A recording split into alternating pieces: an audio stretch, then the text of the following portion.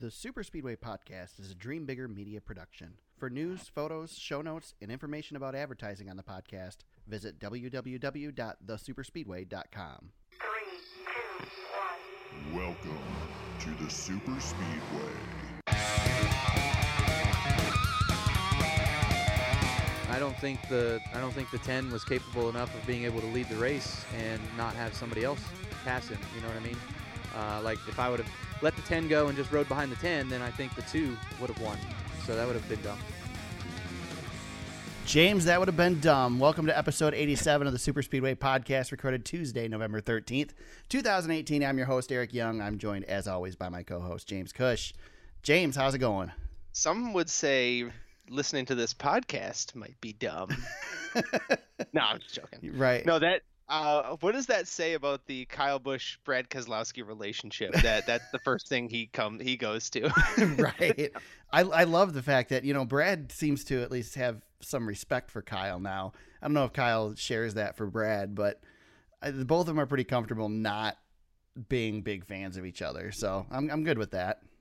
The shocking thing about that answer is that it seems like, maybe in hindsight, but it seems like Kyle Busch was considering it. I know, right? Like, in his mind, which is kind of brilliant. That kind of shows you where Kyle has gone, though, because and why Kyle is, I think, well, he's obviously one of the favorites. He's one of 4, but why he could be a favorite going into this weekend at Homestead, and we'll preview the championship here later in the podcast, but just the different mindset that it used to be win or nothing, and now Kyle is thinking more big picture than he used to, and that makes him a championship contender where he wouldn't have been 5 years ago.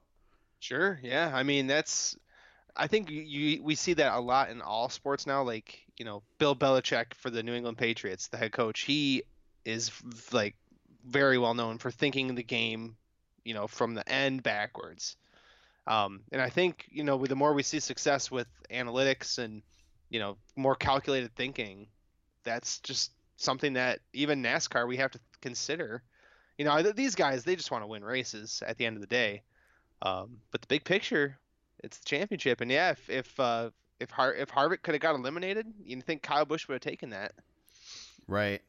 Yeah, I would think so. So how scary is it that Kyle Busch is now in essentially championship form? He already has a title to his name, and he's only 33 years old. Yeah, I know. That could be scary for the competition. I still feel like Kyle Busch has left more championships out there. Oh yeah, definitely. Won. But yeah, he's only 33, and he's definitely had this is his best season. Championship or not, this is start to finish. He's been on one this year. Definitely. Yeah. So before we get to that, let's talk about the Can-Am 500 at ISM Raceway. Obviously, we're talking about Kyle Busch because Kyle Busch won this weekend at ISM Raceway. He seals his spot in the Final Four, although it was pretty much, Kyle was pretty much in. He'd have really had to implode to not make the Final Four. But he makes it in, and so does Kevin Harvick, who was a foregone conclusion until last week's penalty, and then had some issues during the race. Flat tire at the end of the first stage, right at the end of the first stage. Yeah. Actually, the silver lining of that is that it happened at the end of the first stage. Cost him stage points, but he didn't lose all those positions in multiple laps. He only lost 1 lap, and that put him in position to get the lap back. And eventually, he got caught on pit road during a caution as well.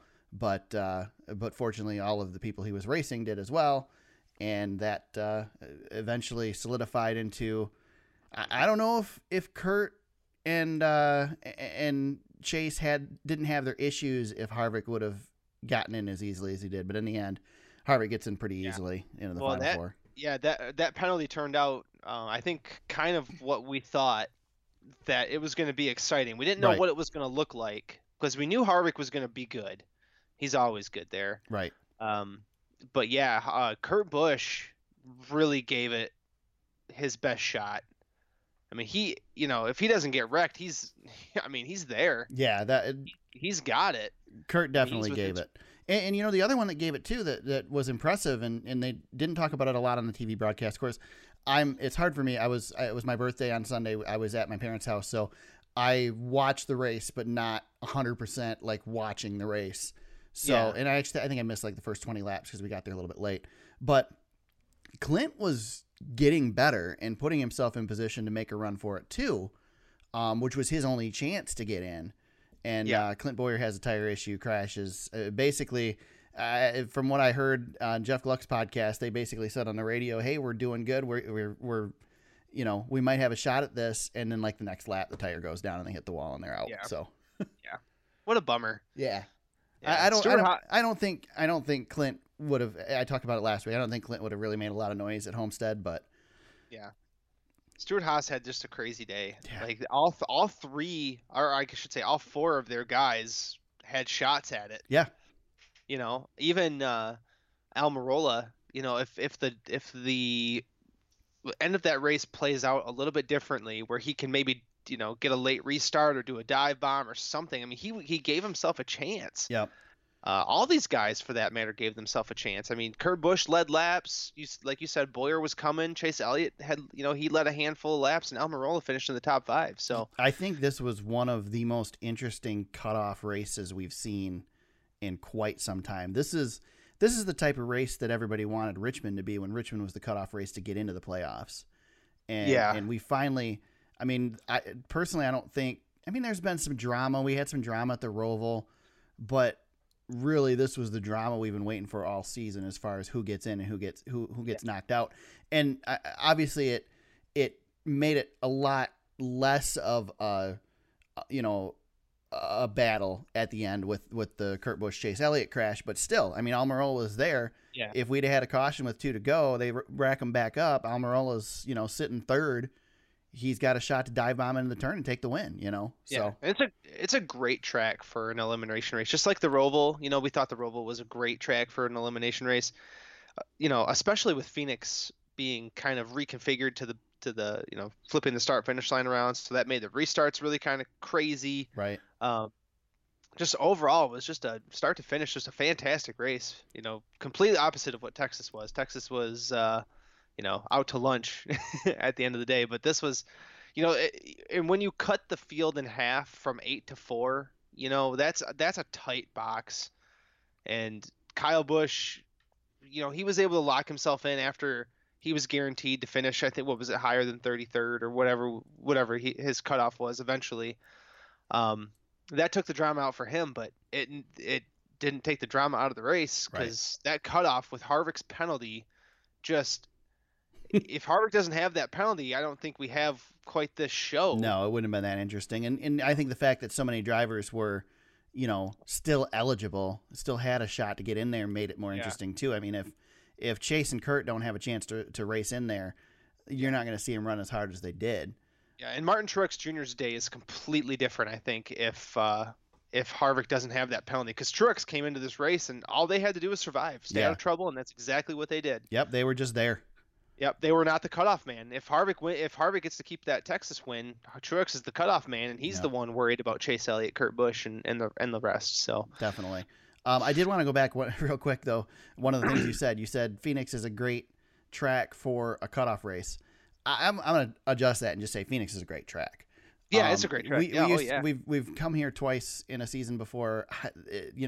In an era of let's get rid of dates, this is a track I'd love to see get a second date, because Phoenix is just a spectacular track.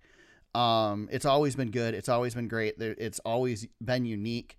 When they reconfigured it, I think they got rid of my favorite part of the track, which was how quickly you bounced out or came out to the wall out of the old turn 2, and that wall was right there when they fixed the backstretch adjustment. But then they created that dog leg with the cars diving down below the apron, which I hated at first, but I love it now, especially with that right after the start finish line. That is, the restarts over there are just freaking awesome. Well, and the one thing you and I thought, last week, like, we weren't quite sure what to think of the restarts. We knew there was going to be the dive bombing, but one thing we'd never talked about was you're restarting on an angle. Yeah.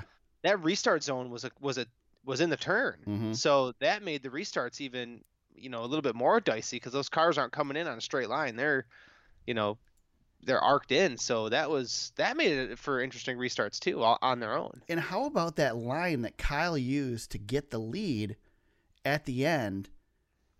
He passed the wreck essentially. What, Oh, yeah. 4 car widths down off of the track. Yeah. In the old turn 4. I mean, we've seen guys. Harvick's been one over the past few years using that apron a lot and getting all 4 tires on the apron. But Yeah. this wasn't 4 tires on the apron. This was the whole car down below the apron. It was insane Yeah, he how low he was was way running. down there. Yeah, Kyle Busch is not afraid to go find But whatever that was a he has line to. that people were using all weekend. They were using it more on at the start of runs because obviously the tires are better. But I Yep. mean, the truck race, the Xfinity race, there were guys running down there. Maybe not so much the truck race. The Xfinity race, there was a lot, and that just really surprised me.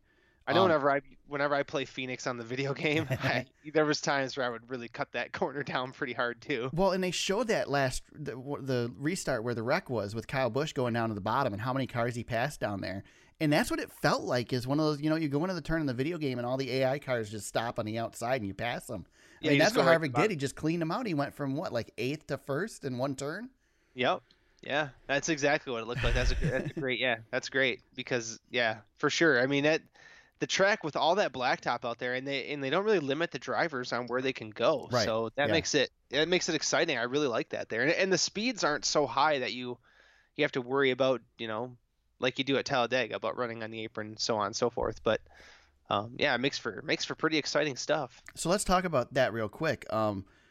The reconfigure this year, obviously they didn't change the track much. There's very little changed about the track itself, but where the start finish line is at is different. And we talked last week about our expectations for that.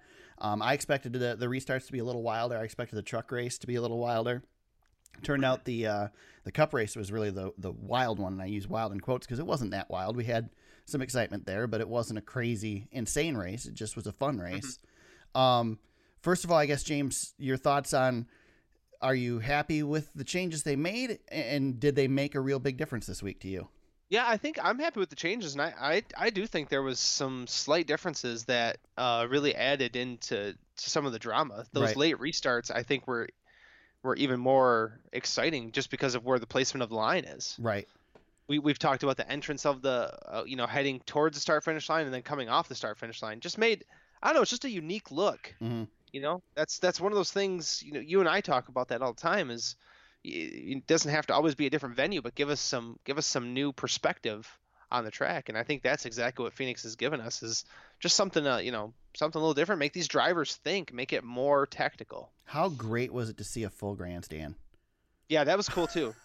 I they saw a really picture made of it- somebody from the stands, one of the 360 pictures, and I'm scrolling around and it's like, man, this looks like 2005. Like, it was Yeah, awesome.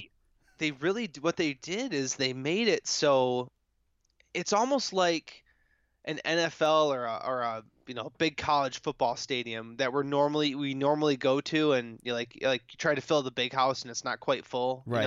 in Michigan.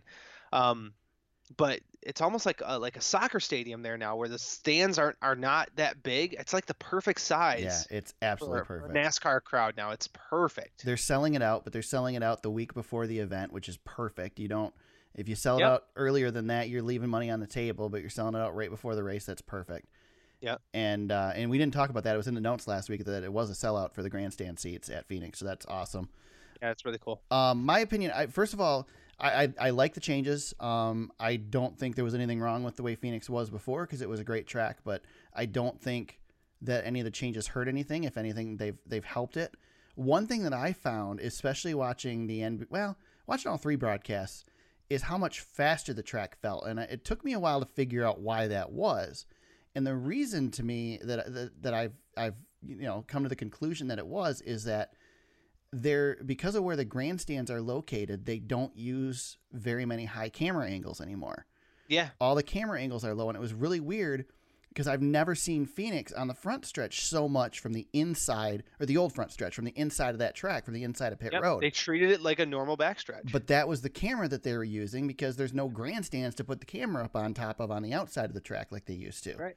Yep. So, and they really didn't use the tower shots that much because the front stretch is in a turn, and they always have low cameras in the turn. So it really lot of low camera angles this weekend, and it made the track just feel a lot faster for the size that it is. So Yeah, that's that different perspective that Yep. I think gives it just a, catches our eye that, we don't get when we go to the same type of track every week and we see Right. the same exact angles all well, the time. even if you've gone to a track and changed up your location there, like I've done it at Michigan, big D-shaped track, but I've sat in center grandstand and then I've sat in turn 4, I've sat in turn 1, and it's like you're at a different track to see. I mean, you and I went and we were on the party porch back in turn 3 and got to see what Oh, that yeah. looks like, and Yep. it's just not the same track from different angles.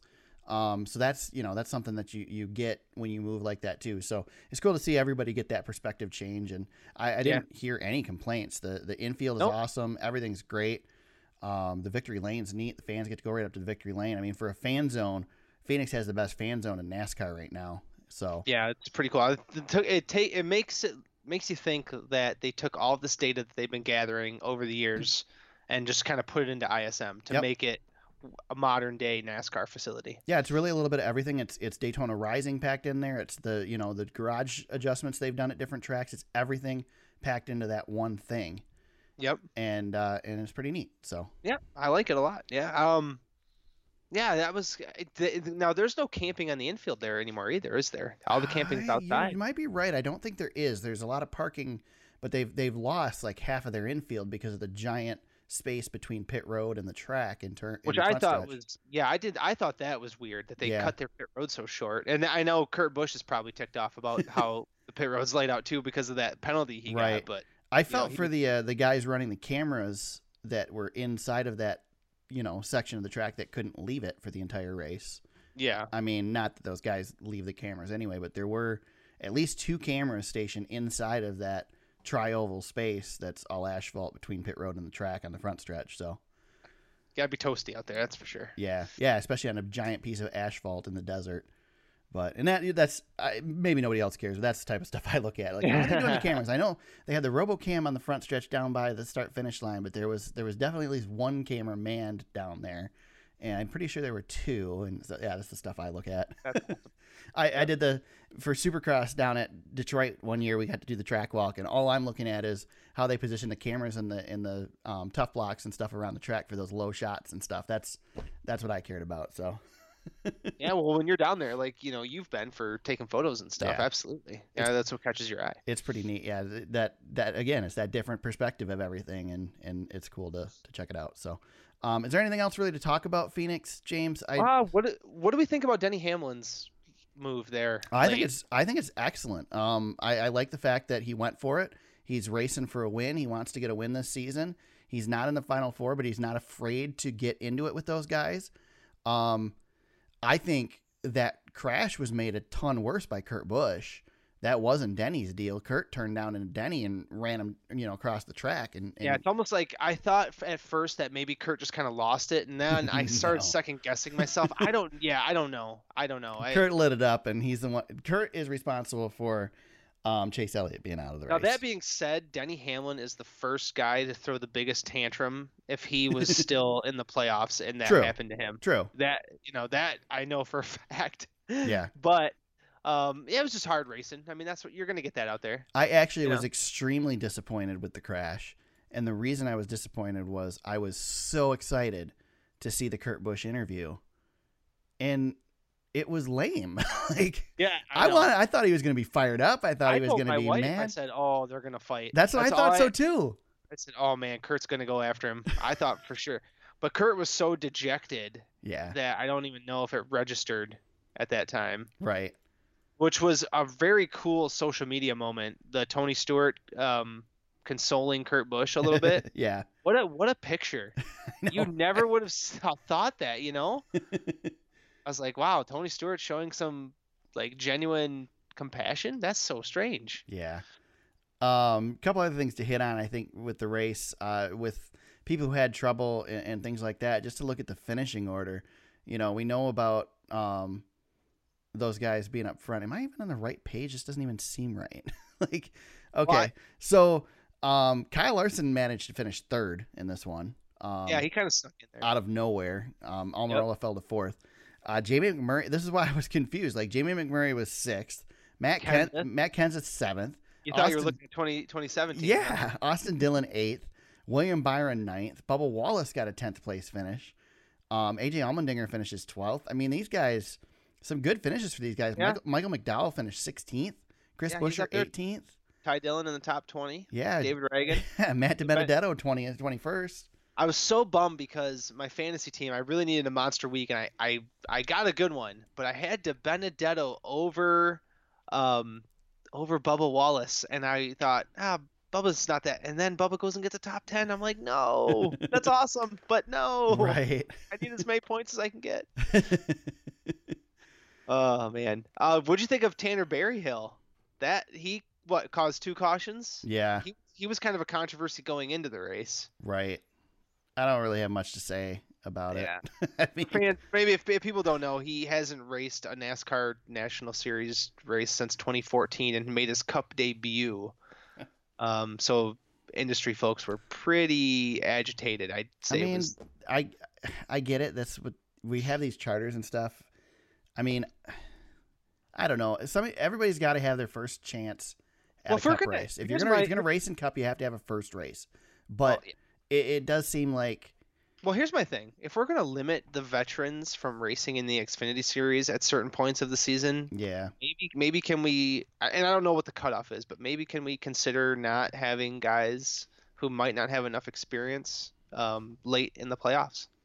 yeah, That's just my only thought on it. I don't care really either way, but I don't know. It kind of feels backwards to me. yeah. I think that's a good point, especially like you said, in the playoffs. During the regular season, it's not as much of an issue, but in the playoffs, Like Kyle Busch racing an Xfinity race is really going to affect the points battle versus somebody like Tanner Berryhill. right? I mean, it's the same thing, really. Kyle Busch isn't going to be out there wrecking people probably, but who knows? Whatever. Yeah. Whatever. He brought a sponsor. He was fine. Yeah, I mean that's the thing. It's all about the money. Whoever brings the money gets Yep. the ride, and that's.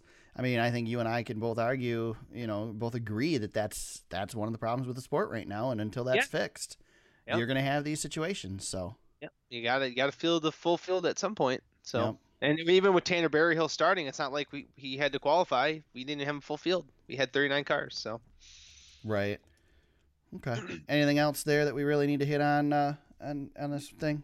I think that. I pretty think much we're gonna covers probably it. talk. Yeah, we're gonna probably talk about more with the championship and everything. So Oh yeah, we'll get into all that. we got coming up. we got a lot to go. We do. So let's move into the news.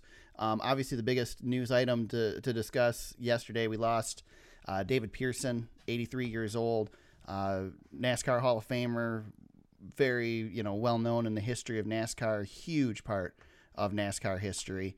Before we start talking, I pulled up some stats on him and stuff, and James, you and I were talking yesterday.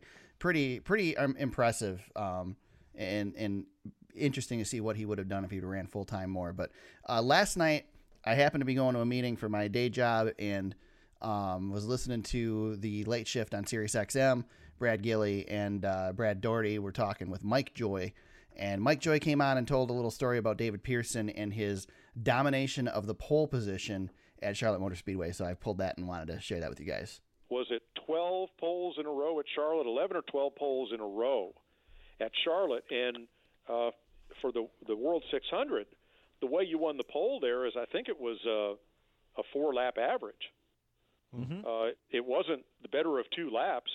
It was either a 4-lap average, like at Indy, or it was the best of 4 laps. Whatever it was, he won the pole either 11 or 12 times in a row. And after about the 8th pole in a row, Humpy Wheeler, the president of Charlotte, had enough, and they repaved one end of the racetrack where there'd been a dip in the racetrack where he thought Pearson had an advantage qualifying. And the next race, David goes and wins the pole, as he's in victory lane to get the trophy and the money, he jabs Humpy with his elbow, and he goes, "You paved the wrong end." Oh my gosh, that's fantastic. So I could talk to Mike Joy for hours, I'm sure, with the stories that he has. But I thought that was pretty that was interesting great. about Pearson. Yeah, that's so great. So David Pearson, 28 years of racing in the Monster Energy NASCAR Cup Series, as it is now known. 105 wins. James, what you said you figured out? What, about a quarter of the time he'd win a race? Yeah. So 574 starts and 105 wins. Just to give you to benchmark those numbers, Richard Petty started more than double those races, 1184 for his 200 wins. So David Pearson did twice the damage that Richard Petty did, if you think about it at the end of the day. Right. I heard Chocolate it's Myers incredible. talking about it today that he used to go to Petty and he used to say, well, if I'd have run all those races, run the full seasons like you, I'd have had those 7 championships. And Petty's response was, well, I did. That's right. Yeah, and he never ran the entire slate of races. Yep. Even the years he won the championship, he missed a handful of races. Yeah, here I'm and looking there. at it here. 1964, he ran 61 of 62. He ran 48 of 49 and 68. 62 races a season. Good Lord. I know. 51 of 54 and 69. And then the rest of these, I mean, you're talking 22 of 30, 76, 77, 78. But some of these years, 9 of 31 and 79 with 1 win. He had 6 wins in 72, 17 of 31 races, 11 wins in 73, 18 of 28 races. I mean, It's just crazy. And look at some of these seasons. Like you've got 68 was a 16-win season for him, 36 top 5s, 38 top 10s. So you want to talk about your natural top 10s. There's 36 of those 38 top 10s were top 5s for him. Yeah. And again, this was back in that era where you could pretty much know who the top 6 were going to be in a race, but still. And people forget that back in that era, the championship at the end of the season didn't matter as much. Yeah. He was going after the big purse races. Yep. So he was the hired gun to come into Daytona, Darlington, Charlotte, and he'd go out there and he'd just win the big races. 1976, he ran 22 of 30 races. He won 10 of those. He won essentially half of the races he competed in 1976. Yeah, 73 he won 11 out of 18. It's insane. And 14 top 10s and top 5s. People would be screaming. This is Kyle Busch in the Xfinity Series, except it's in the Cup Series. Yeah, 1974. This is a good one. 1974, he ran 19 of 30 and finished 3rd in points. That's how good he was that year. Yeah.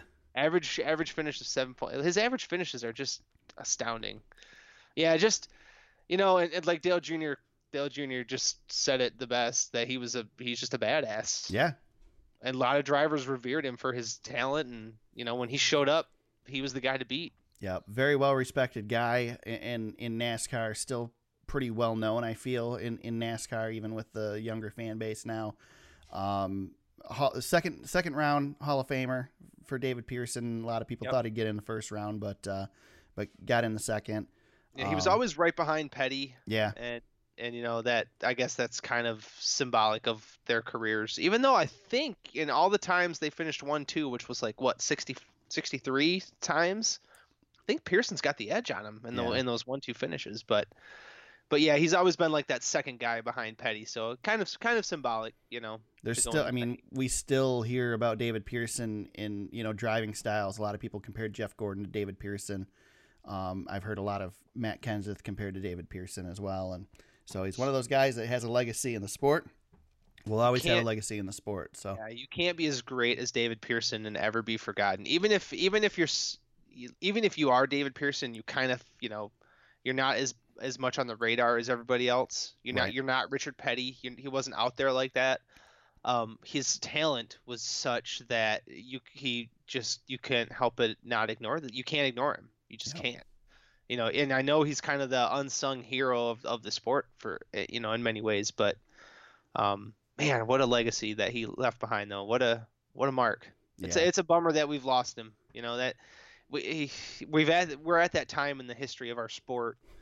You and I have talked about this many times on this podcast too, but our history is still out there. Yeah. A lot of guys are still alive, but we're getting to that point now, where we're going to start losing guys like David. Yeah. They're just at that age. So it's the way life goes, but a legend, never to be forgotten. That's for sure. Definitely. James, I'm going to give you the next two because you added these to the notes, and to be honest, until you added them in the notes, I didn't even know about them. Go ahead with the next news item. Well, yeah, the first one is maybe kind of quick. Cole Witt. Yeah. So Cole Witt retired after ISM. Like that was it. He was done. I did not know that was happening. Yeah, me neither. 27 years old, and said he's going to go spend more time with the family. There you go. I don't know what else to say about Cole. I mean, you know, it really tells you, where the that sport's at, I think, too. one, it goes to show you. I mean, I don't sympathize with these guys at all. I'm not one that thinks this season needs to be shorter. I'm okay with the way it is. These guys get paid a lot of money to go out and do this. But regardless of that, it's a grueling career. And, you're talking to somebody who's run lower funded teams. So, he's not just showing up in the helicopter or showing up in the jet on Friday and hopping in the car. I'm sure he's doing a lot more, around that. And heck, I'm sure jet is not even in his vocabulary, So, right. Unless he can hitch a ride with somebody else. But so, there's a lot to this. And as somebody, I went to 5 races this year, and the amount of travel and missing the family and weekends missed, it's quite a lot. I mean, I can't imagine doing 36 weekends or 36 races plus the other 2 weekends. I mean, it's a grueling thing. And so I get it. If it's not working, family's always going to be more important. And I think Carl Edwards is an example of that too. And you just, at some point, you got to just turn it off and go. And well, you can either do, well, this is another news item, so maybe this kind of ties in. Well, this is kind of a silly season item, but anyway, you can either do what Jeffrey Earnhardt's going to do, right? And you go and you take a chance on yourself, and you scale back, but you go for the big ride. Mm-hmm. And we've seen Priest, right? Yes. He's done it. Yeah, Ryan Priest has got a cup ride now as a result. Ryan Priest is going to be a cup driver for it, and he's got a pretty decent team. But Cole Witt, he went the route of riding in the back, and maybe got burned out. Yeah. And he had some talent coming into the Cup Series. I mean, he was pretty highly touted. Not as much as somebody like Chase Elliott or anything like that, but young talent, regardless. So yeah, just seeing these guys, kind of flame out early is, it's natural progression. The next guy is going to come up, but yeah, still, I mean, there's a time in your life when you got to make a decision, and I mean, yep. Spencer Gallagher is not an example of this, but Spencer Gallagher did the same thing this season, stepping back and moving into Yep. the Ricky Hendrick, the ownership role, and I mean, that's just. Yep, Kennedy did it too. Yeah, I mean, there's a lot of young guys. At some point, you have to make the decision: is it worth the direction you're going, or is it time for a change? And yeah, so I mean, good on Cole for being able to make that decision and kind of doing it without a whole lot of spotlight on him. So yeah, for sure. Yeah, I'm one that I like the farewell tours. It's cool as a fan to be able to see a driver go out in his last season, but how many times does it really go great? You know what I mean? Jeff Gordon's the only one that did the retirement tour. Right, and I mean, Tony's retirement season was disappointing. I mean, all these, there's this disappointment there with it, and I'm I have a lot of respect for the guys that just say, okay, I'm done. Yep. Behind the scenes, everybody knew it, or maybe, but in front of the camera, nobody had any idea until bam, it's done. So yep, it's done and over. So yeah, Cole Witt, it was good having him, but the next guy will come up, and we'll keep an eye on that. Yeah, Cole Witt will be one of those guys, and unfortunately, in the videos on YouTube, that's like that. Do you remember that one guy that ran a race or ran some races? So yeah, yep, that's him. But yeah, and again, you have to think these guys. Some of these guys are really good drivers in really bad equipment, and you don't get to the Cup Series. Even Tanner Berryhill, you don't get a chance in a Cup car if you're terrible. Yeah, I mean, these guys have some talent. You might rip on Paul Menard. But if Paul Menard had money and no talent, he wouldn't be running in the Cup Series. Yeah, he's enough. His talent is enough. Exactly. You don't need to have Kevin Harvick talent to get a Cup ride, but you need to have some talent to get a Cup ride. Yeah, I was listening to the Marty Smith's America podcast. I'm going to give that a little shout out because he had Chase Elliott on this week. And Chase was talking about his transition from Xfinity to Cup. And what he said there was, all the way along his way through Xfinity, there was 2 or 3 guys he had to beat from time to time, but he was usually the top dog. Right. And he said, when you get to Cup, what people don't realize is just because there's underfunded teams doesn't mean that it's not full of top dogs. Right. it's the same kind of discussion when people say, "Oh, Alabama football could, beat the Cleveland Browns or something." Right. It's like, well, you do realize even though the Browns are really bad, they're all professional football players. Right. It's they're not, Alabama might have a handful of professional players on their team, but it's not the same level. And when you get to the Cup Series, all these guys, like you said, Eric, it's a great point. They have talent. Yeah, I've been on the sidelines for for high school football, low end college football, high end, Big Ten college football, and NFL, and it's a big jump between those things. And in NASCAR, I've come back to it all the time. The best example I can think of in modern day to show you how tough the Cup Series is William Byron.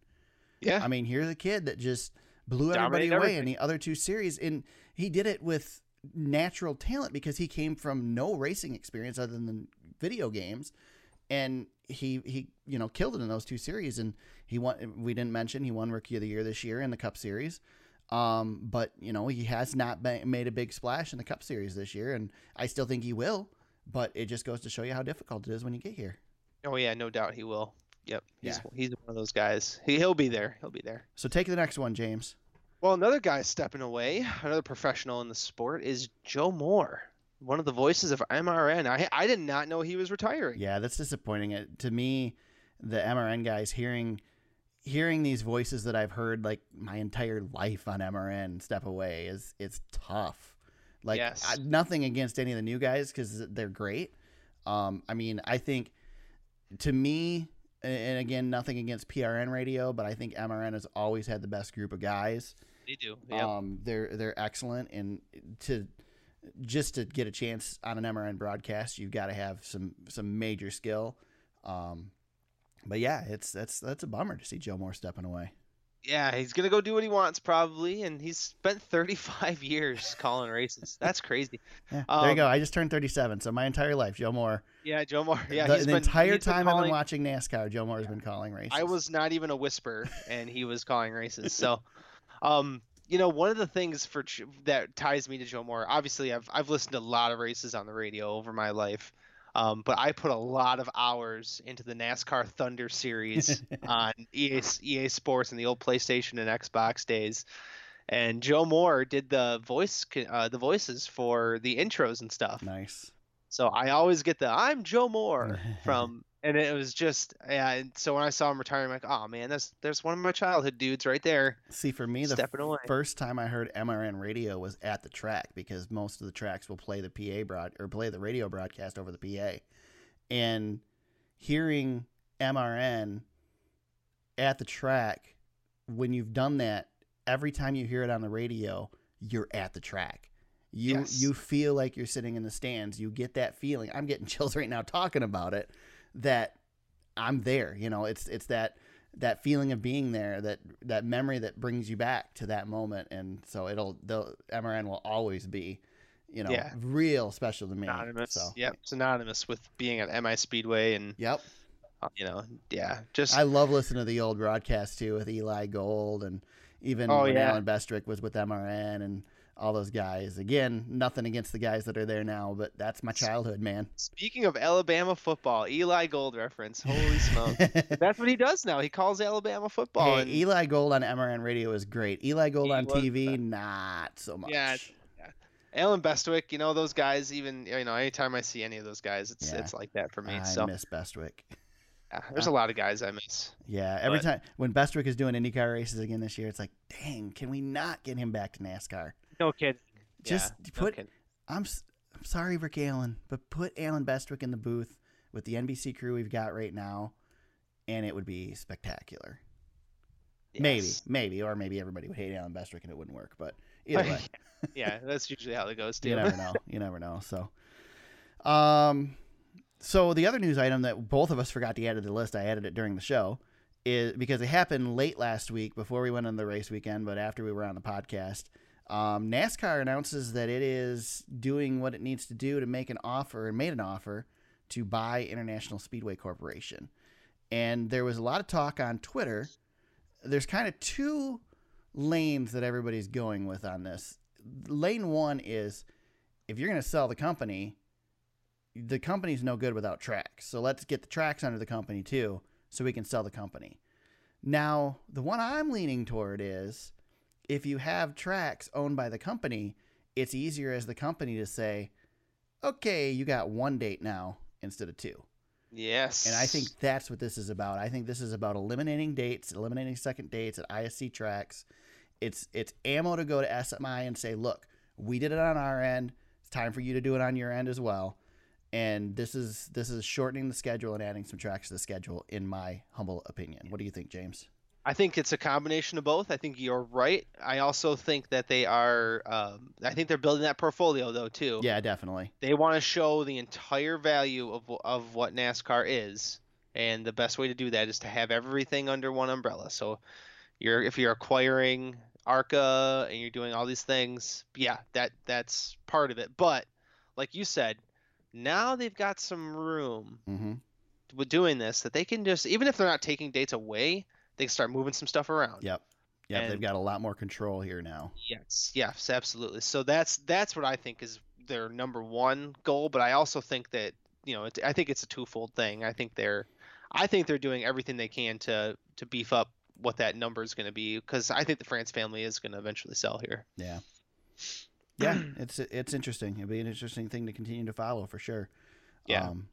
Because 2020, like you and I have said before too, texting and whatever, 2020 is when we're going to start seeing some shakeup. Yep. Yeah, 2020 happen. is going to be a big pivotal moment in NASCAR. Whether that's positive or negative, we'll find out. I have my theories both directions, a lot of which I won't discuss on the podcast. But honestly, the future of NASCAR, a large part of it, in my opinion, hinges on 2020. Yep, I think 2019 is the transition year. That's kind of like your prologue. Well, we're already starting to transition. Look at the changes in leadership that we've had. Brian France helped that along, but there's changes at the leadership level. I listened to Nate Ryan's podcast with what's the new president of NASCAR's name? Steve Phelps? Yeah, Steve Phelps. Great podcast with him. Obviously, anytime Nate Ryan does a podcast. Yeah, Nate Ryan's. It doesn't have to be said. If you don't listen to NASCAR and NBC podcast, you're missing out. He does an excellent job. So that was interesting to hear that. We've seen some changes at the upper levels of NASCAR. So that transition is starting, and will continue it over the next couple of years. And with the rules package next year, we're going to see what the on-track action looks like. So this stuff's all, we're in flux right now. Yep. Very, very, very big pivotal moment for NASCAR. And again, we'll see whether that's a positive or a negative. Absolutely. A little bit of silly season news, not a whole lot. Announced this week, Monster Energy is leaving to go to Chip Ganassi Racing. Gee, I wonder why that would be. Yep. So, I don't think there's any thought anymore that Kurt Busch isn't going to that one car. So this is just another piece in that puzzle. Kind of interesting that the sponsorship announcement was made before the driver announcement, though. I kind of feel like, I don't know who Kurt's got working for him as far as representation, but it kind of feels like something's out of whack there. And maybe it's just the way they go about it, but something just is different. Kurt's kind of out of whack. Yes. It's just different how they do it. Even with Stuart Haas last year, how we didn't know until so late whether he was coming back to Stuart Haas. And maybe it's because Monster's the sponsor and Monster's unpredictable. Who knows? Yeah, and I think that's part of it. Stuart Haas was probably having tough negotiations, and Kurt was going to do everything he could. I'm surprised. The move still surprises me, and even with the moment that Tony and Kurt had at the track this weekend, just surprises me that he's moving on. Yeah, maybe there's more behind the scenes that we don't know. Maybe there's got to be. There's got to be more to it. Yeah. I can't. I'm with you. I can't think of a good reason for him to make this move that it's going to benefit, unless it's just money. And there's more money over there. Who knows? Yeah, maybe. But I can't imagine it. Is there really maybe. more money? Maybe Ganassi's got the money to pump into it to try and get a or bigger if name. If he wants to transition, that's the only thing I'm thinking is does he want to transition from Cup into the sports car scene and possibly IndyCar? Yeah, what do you think the chances are of an Indy 500 ride now? Oh yeah, he probably would want to do it again. Yeah. He's done it once. We're seeing Fernando Alonso is going to come back. He's going to run another one. So, That's the only thing is Chip's got those ties to other forms of racing that maybe he's that's not going to go. He's not going to leave NASCAR and go race IndyCar. I mean, he might run a couple races, but there's other. I mean, unless he's going to run Formula One, it's not doing him any good to stay at Stewart Haas for. Right. Exactly. So Ganassi definitely has a sports car and things like that he could move on to. So who knows? Who knows what's up with Kurt? Yeah. Who knows? I don't know. Those Busch brothers, man. Right. Something. So Stewart Haas is losing Monster Energy. They're also losing Outback Steakhouse, which will not return to Stewart Haas Motorsports or Stewart Haas Racing. They are going to remain with a personal services contract with Kevin Harvick next season, though. Yes, and Harvick has his races covered. Right. It's not a problem. That's just another movement out of SHR. Yeah, so. A couple of his other sponsors have stepped up to pick up the extra date, so it's not. Jimmy John's is backing off too. Yeah, I saw. Interesting. A little bit, but they're still going to be on the car, but they're just doing less races. Interesting. We already mentioned Jeffrey Earnhardt. Jeffrey Earnhardt going to be Kyle Busch's teammate next season. James, this is how you broached it to me. Yeah, that's how I texted you. So James sends me the message on what was it? I think it was Saturday. He sends me this message. You were at hockey. Yeah, you were at hockey. And I didn't want to watch. I didn't want to see any results for the Xfinity race because I wanted to watch the Xfinity race when I got home. So I'm like, you got to give me more information than this because I'm not following you. Yeah, those who listen to the podcast know Eric and I text about NASCAR constantly, but never during live races. Right. It's the weirdest thing. Yeah, it's funny because I mean, I'm always time shifting. We've talked about that plenty on the podcast, so I don't like to get the spoilers, and especially Friday and Saturday. Friday and Saturday are rough. Sundays, a lot of times I can, if I work it right, I can position myself. I'm pretty sure I'm going to position myself for Homestead this week. Yeah. But so 9 races with JGR next year in the Xfinity Series, basically betting on himself like Ryan Preece. James, we talked about it before we came on the podcast, but what do you think? Is this a good move for Jeffrey Earnhardt, or is this sealing his deal for Jeffrey Earnhardt? This is the last ditch effort for Jeffrey Earnhardt. If he can't have success driving a Joe Gibbs Xfinity car, then he'll never have success. That is the thing. I mean, this is completely betting on yourself. This is believing that either you're going to have a heck of a lot of fun in your last season in NASCAR, or you have enough confidence in yourself that you're going to be able to prove yourself. Because if you're in one of these cars and you don't win. Especially with what Ryan Preece did this year, if he doesn't win a race next year, it's over for Jeffrey Earnhardt. Yeah, he at least has to show something. I think he's got to win. Yeah, I think he's got to win, or he's got to dominate some races and get wrecked out or something. You're probably right. He has to do the Ross Chastain. In the 42 car. Jeffrey's not enough on people's radar in what he's running to be able to count on that. No. You know, I mean, Preece was the same way. Preece was good in the, in modifies and stuff, but he was relatively unknown in the cups in the high series. So he needed to get out there and win. And I think Preece could have probably gotten away with just running really well, like that New Hampshire race that he led a lot of laps and then lost. That would have been enough for Preece to be able to make a name in the series. But now that he's won, and like you said, Chastain, who's done a lot in an underfunded team and then come out and won in the Xfinity Series in a good ride. Now he's got the good ride next year. Earnhardt's got to win, or he's destined to run field fillers. He's going to run the Daytona race in the Xfinity next year. And can you imagine if an Earnhardt can get to victory lane at Daytona? That would be, and it wouldn't be a massive deal at this point, but it would be a big deal in our inner NASCAR circle. I mean, that would be no ill will toward Jeffrey Earnhardt. I wish him all the luck. I hope he comes in there and lights it up. Give him credit for getting this ride and going for it. Yeah, I hope he comes in there and he does an excellent job and proves to everybody that he's a great driver, and we keep an Earnhardt in the series. You know what I mean? Yep. It can't hurt to have an Earnhardt in NASCAR.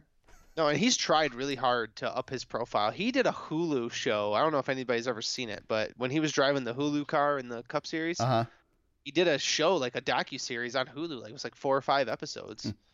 And he's done a lot of things to try to up his profile, but this is it, man. Yep. Go out there and do something with it. You can. I mean, he can do it. I don't know. I mean, it's an Xfinity ride with Joe Gibbs. That's as good as it gets. Yeah, from what I've seen him, I mean, he's a good guy. So good luck to him. Hope it works well for him. Yep, go get it, man. All right, let's talk about the championship, James, because we've gone long already when we thought we were going to be quick, which we never are. Let's talk Homestead. So what we're gonna do? We're going to we're gonna start with.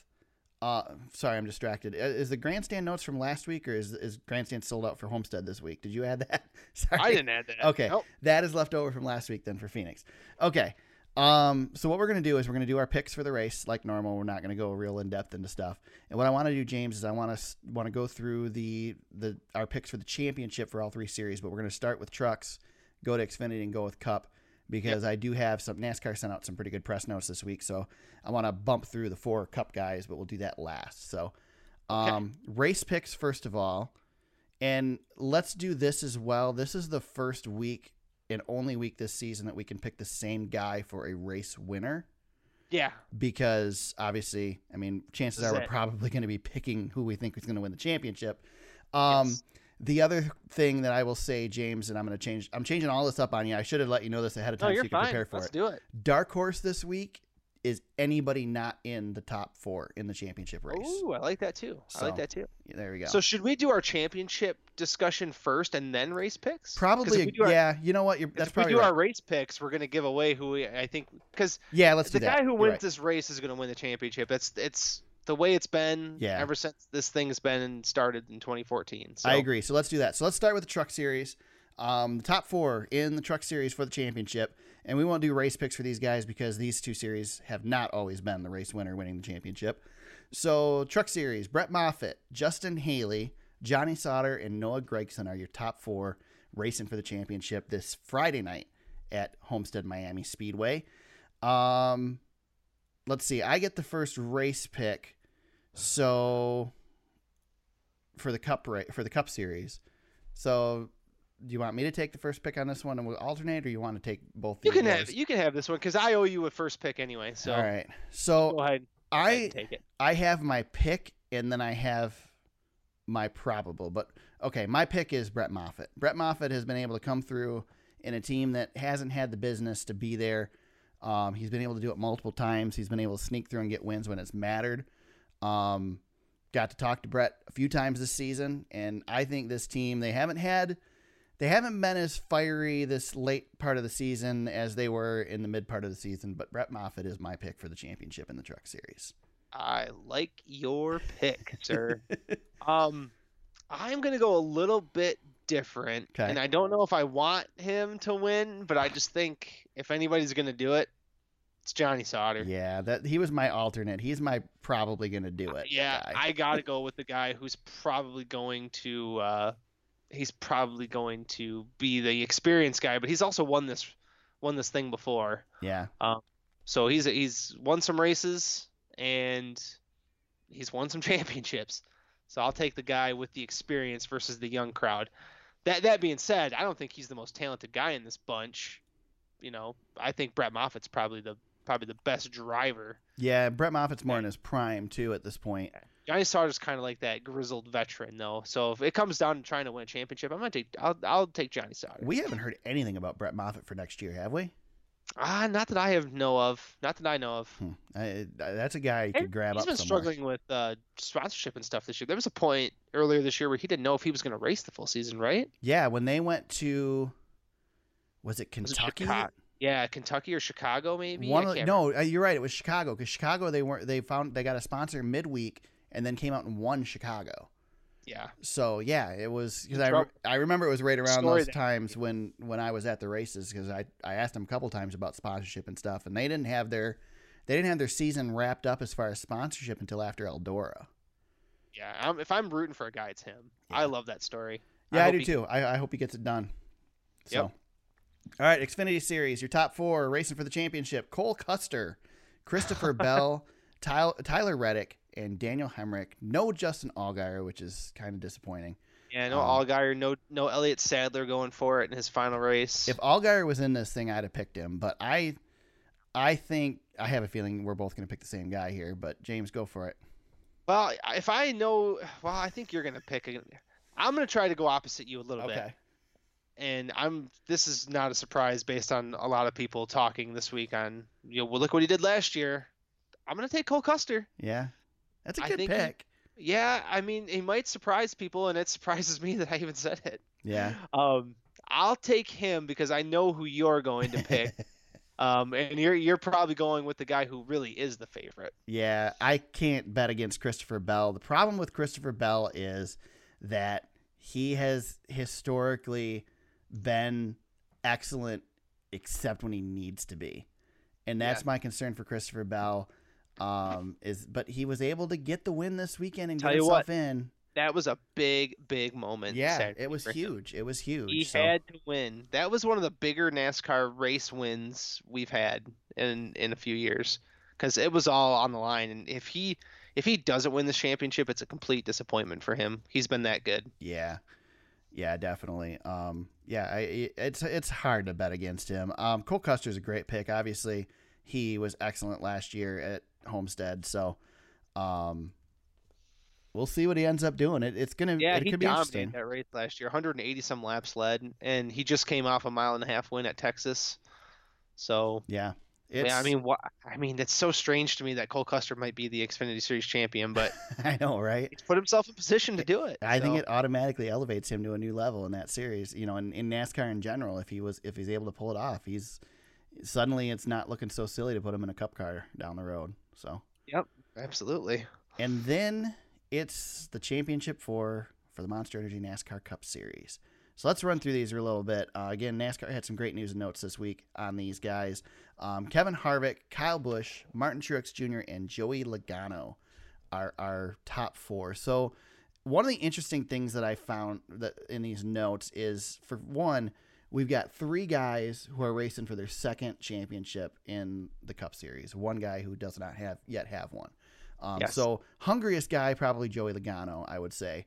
But everybody else racing for their second championship. And in doing that, they are racing to become just the 16th driver in series history to win 2 or more championships, which is just mind-boggling if you think about it. But let's look at who's won championships in the Cup Series. Richard Petty, or who's won multiple. Richard Petty, Dale Earnhardt Jr., Jimmie Johnson all have 7. Jeff Gordon 4. Hold on, Dale Earnhardt. Sorry, Dale what did I say? What did I say? You threw the junior on there. I was like, hold on. Yeah, sorry. Jeff Gordon, Darrell Waltrip. Jeff Gordon has 4. Darrell Waltrip, Cale Yarborough, David Pearson, Lee Petty, and Tony Stewart all have 3.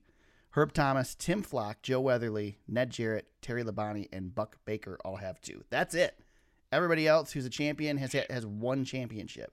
Such a list. You know, it's interesting to think that how small this list really is of multiple time champions. And we have a 75% chance of adding to that this week.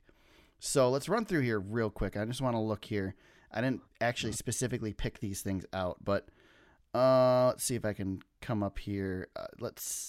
I'm probably going to completely blow this now. One thing I had heard that I really liked was, if you were going to pick the 4 best drivers since 2014 in this system, this is it. These are the guys. I agree with that. Johnson's got one of the titles, but Logano's been there.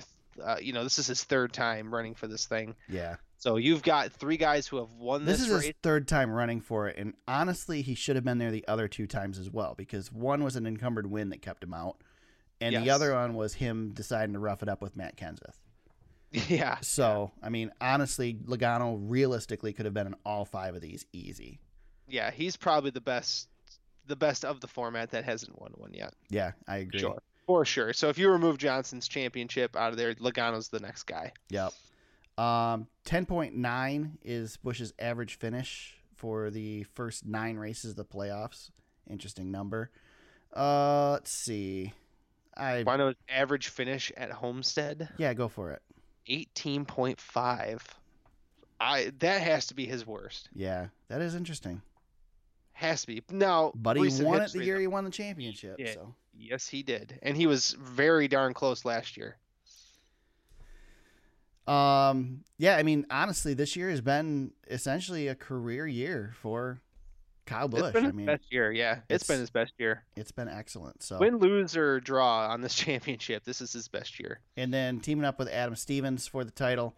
Adam Stevens, Kyle Busch have been together since 2015. They've run 126 Monster Energy NASCAR Cup Series races together. Out of those, 22 wins, 63 top 5s, 87 top 10s, 5,442 laps led, and 14 poles, 1 championship, and 4 consecutive Championship 4 appearances, 4 consecutive Monster Energy Cup Series playoff appearances together. So pretty interesting there. Yeah, it's really good. Just that's all you need to know. Really. Kevin Harvick, heck, we've talked about his season like crazy this year. He has had a heck of a year. Kind of quieted down a little bit here in the playoffs, but 8 wins this year. So Atlanta, Las Vegas, ISM Raceway, Dover, Kansas, New Hampshire, Michigan, and Texas are his wins. So Lots of 1.5 and 2 milers on there. Exactly. 9.0 is his average finish during the 2018 season. Average starting position at 8.7 is pretty good. Yep, and he is the best rated driver of these 4 at Homestead. Okay. His average finish is 6.8, and his driver rating is 106. 15 Very top, high. 15 top 10s at Homestead Miami Speedway, most all time. Yes. 13 career playoff wins. He's second only to Jimmy Johnson's 29. That's so ridiculous too. 29. Jesus. Right. That's a whole nother. 18 stage wins this year, most in the series. 22 top 5s this year, 28 top 10s. So quite a season for Kevin Harvick. Yes. Martin Truex. We'll go Joey Logano next. Joey Logano's next on my list. Logano's just got the two wins. Yes, 2 wins this season. Talladega and Martinsville, the biggest track and the smallest track this year. Yes. But again, we've talked about made it the championship 3 times in the new playoff format. 4 top 10 finishes at Homestead Miami Speedway. His best finish at Homestead Miami Speedway is 4th. He did it in 2015 and 2016. 5 stage wins this year for Joey. Definitely lower numbers on this end than some of the other guys. 78 laps total led at Homestead Miami Speedway and 9 starts for Joey Logano. Thing with the Joey Logano we have to probably mention though too is he's kind of hit his stride at the right time. I know he crashed last weekend, but that doesn't matter. Yeah, no. That race yeah, stuff we didn't even matter. mention that he crashed last weekend, but yeah, it didn't But matter. he was also locked in before anybody else, so special attention paid to that Homestead car. A little bit of a head start over everybody else. There you go. Logano has the best average finish in 9 playoff races this year of 9.4 and recorded a victory at Martinsville to win his shot at Homestead. So let's see. Streak of top 10 playoff finishes was snapped at ISM Raceway Sunday with his 37th place finish after his crash. And last, Martin Truex Jr. He is, of course, our defending champion. He's made it to the championship 3 times in his career in the new playoff format. He has finished 4 times in the top 5 at Homestead Miami Speedway. And let's see here. 4 wins this season: Fontana, California, Pocono, Sonoma. Fontana, California is one track.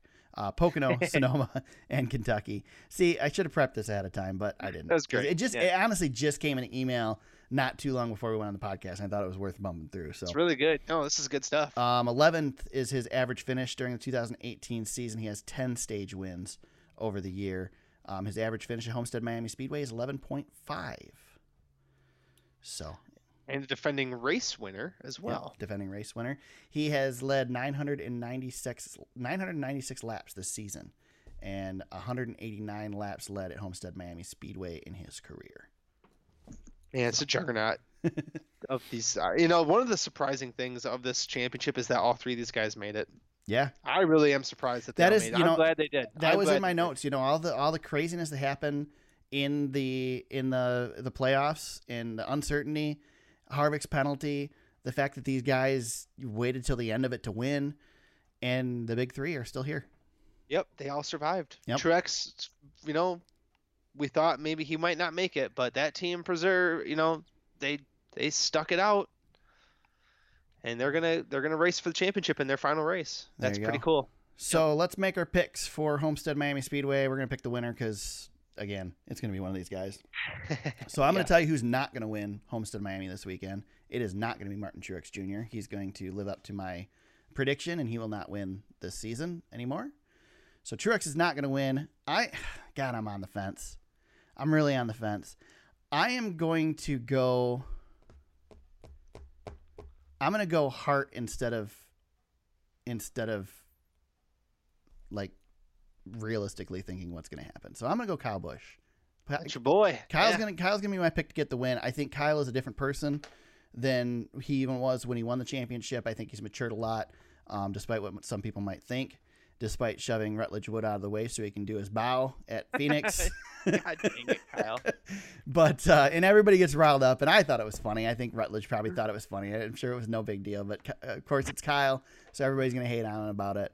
But yeah, I think he's a different guy. I think he's got what it takes now to buckle down and get the win at the end. He did it this weekend at Phoenix, and kind of felt like he did it kind of easily at the end of the race. So Yes. I say Busch had a career season, and he's gonna make it even better by becoming a 2-time champion.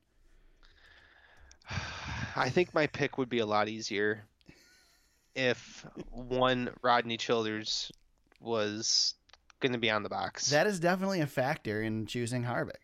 Which, by the way, NASCAR announced that Rodney Childers will be able to celebrate with the team if they do win, despite the fact that he is suspended. Usually NASCAR will not let them anywhere that they need to have a hard card to get into, but they will allow him to celebrate with the team. So, if that being said, if that team ever needed a little extra motivation to go any faster than they've already been this year, that might be it. And I picked him from the beginning of the year, and I got to stick with it now. So I got to go ahead. Kevin Harvick wins the race, wins the championship, and puts the exclamation point on one of the best seasons that we've seen in NASCAR. It's hard to bet against him. It's hard to bet against him. It's gonna be hard. They're gonna, that car is going to unload as the fastest car there. Yeah, that's what everybody else has to overcome. I think I'm with you. I think the biggest reason that I am not picking him is because of the Rodney Childers situation, which I think likely is more motivation than it is harm. But there could be a late race call. With the pit calls and the errors that they've had this year to take the quarterback out is really tough to me. Yeah. Like that's going to be a big really detriment hard to overcome. Yep. So Tony Gibson's going to have to guide Kevin Harvick to this championship. There you go. Yep. But you know what? When I think about the leader of that 4 team, God, I know Rodney's really good, but I still feel like Kevin Harvick is the leader of that team. Yeah. Like when I think about the leader of the 48 team, I think Chad Knaus. Here's the other thing too. They were on the bubble this week because of the penalty. They certainly were not locked in even close to it when they had their trouble, and everybody stayed calm at Phoenix. And that's scary. If they're going to be in a do or die situation and be able to stay that calm, that means that they're ready for this race. Yeah. This could go one way, and I think it could be pretty likely. Kevin Harvick could come to town and just stomp everybody out. Yeah. I mean, that is not unrealistic. No, he could lead every lap. Yeah, I mean, he could come in and just absolutely blow everybody's doors off. That being said, I don't know. I think he's the only one of these 4 that can do that. Yes. Yeah. Nobody else is going to dominate this race. Harvick has potential to come and dominate this race. And if Logano's going to get this thing done, it's going to take. He's going to be fast enough. It's just he's going to need a break. Logano's going to have that late race restart that we didn't get last year. Yeah, he's going to need a break somewhere. Yep. Somewhere, but he's going to be fast too. Joey's no slouch. No. I know his numbers aren't what these other 3 are, but he was likely on his way to a championship when he wrecked with Carl Edwards. Yeah. So. Yeah, right? he had right? Carl He Edwards was racing the championship that year, wasn't he? Yeah, no, he had Carl Edwards right where he wanted him because that was the year Carl Edwards. I remember Carl Edwards could not restart to save his life that entire season. Yep. And all Joey had to do was clear him, and it just turned into a disaster. Yep. So, all right. Dark Horse, and again, Dark Horse is anybody not in the top 4. Do I get first Dark Horse? You get first Dark Horse, man. Larson. I know where you're going. Yeah. I knew where you're going on that one. Doesn't have a win at Homestead, and he's the highest rated driver by far, which is crazy. I'm not even ready for this pick. Hold on a second. Let me get to. Kyle Larson's driver rating is 109. So think about how great Kevin Harvick is with 17 races and 15 top 10s, and Kyle Larson's statistics are even stronger. Yeah. Oh, Okay. Well, you know what? I'm going to go with Denny Hamlin, and I'm going to say Denny sneaks in, gets himself a win, and keeps He's done the that streak here alive. before. Yep. He's done that here before, yeah. So Johnson and Knaus limp out, huh? Yeah. They're not going to be. I mean, Chad's already mailed it in. yeah, it's over. It's all about next year for Jimmy. When Chad didn't fight for the Texas situation, Yeah. that was the writing on the wall. Yeah, at this point, move on to next year, and there you go. And Lowe's goes home. Yep. All right. Be cool to see that old Lowe's car back on the track, though. The rookie car. Yeah. I love that Pride. That Pride scheme looked really good on a Camaro. That car looked really It sharp. looked really weird with all the contingency decals gone. Yeah, they all do though. They all look weird. Yeah, it's really strange. Be interesting what they do with that space going forward. Yeah. All right, James, did we miss anything? We got it all out? Championship is picked and predicted, and we picked it over. I don't know if there's anything else we can do. And neither of us picked the same guy. We went separate on everything, so that's cool. Yeah, it's more fun. It is more fun that way. It's more fun that way. Yeah. That's part of the reason I went with Bush, too. But I don't know, Well, man. that's the reason I went with Cole Custer. I mean, Yeah. Christopher Bell's Cole's a good pick. Yeah, he's gonna be tough. I think. Yeah. I just don't know Christopher Bell for that Xfinity race. He's gonna be just a monster. The one cool thing about the Cup Final Four is that this is this the first year we haven't got somebody in there that's kind of like I guess they There's probably no really Ryan. shouldn't be there. Yeah, there's I mean, no Ryan. And The year Jimmy Johnson won it, he was really that guy. was that guy? Yeah. I mean, He's probably the worst driver to win the championship in this format, which Yeah. is crazy because he's the best driver of all time. right, exactly.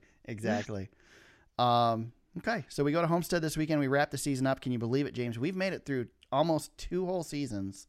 Full seasons of podcasting With for your podcast. pleasure. Yes. Yeah. So, James, where can they find you on social media if they want to chat with you during the week? At James Cush on Twitter. You can find me at TSuperspeedway on Twitter. You can find the podcast at facebook.com/thesuperspeedway. Our website is thesuperspeedway.com. You can go there, check out our show notes, click on some of the links for the articles that we've discussed today. Look for old stories from past races that we've covered, photos, etc. All kinds of fun stuff there. Hopefully more next season. We'll come up with some ideas, try and beef it up a little bit. You can find the podcast on iTunes, Google Play, and SoundCloud. If you like what you hear, you want to become a part of the podcast, you want to support it, visit patreon.com/thesuperspeedway and become a patron today. I think that's it, James. We go to Homestead. We don't go to Homestead, but NASCAR goes to Homestead this weekend. We're going to crown 3 championships, Homestead Miami Speedway, and I think all 3 championships are up in the air. This format is great. I love the fact that it goes across all 3 series, and we don't know what's going to happen. It's going to be fun. It'll be fun for sure. Absolutely. This is my favorite NASCAR. I have a lot of them, but this is my favorite week of the season. It's turned into such a spectacle. This beats, I don't know. Daytona is pretty special because Daytona is its own kind of monster. you've got your whole season coming up yet. The disappointment about this is we're going to crown a champion Sunday, and then we got to go 2 months without NASCAR. Yeah. So that's I mean, I can use the break, trust me. And by the way, guys, while we're taking a break, we won't be taking a break. I still plan to have content for you guys in the off season. We've got some ideas for some off season discussion. Might do the every other week thing like we did before. James and I really haven't discussed it, so but we'll figure something out. We'll definitely still be have a staff around. meeting. Another staff meeting. There you go. So Homestead Miami Speedway this weekend. We'll talk championship next week and much more. So thanks everybody for listening. And until then, let's head to the track this weekend and go racing.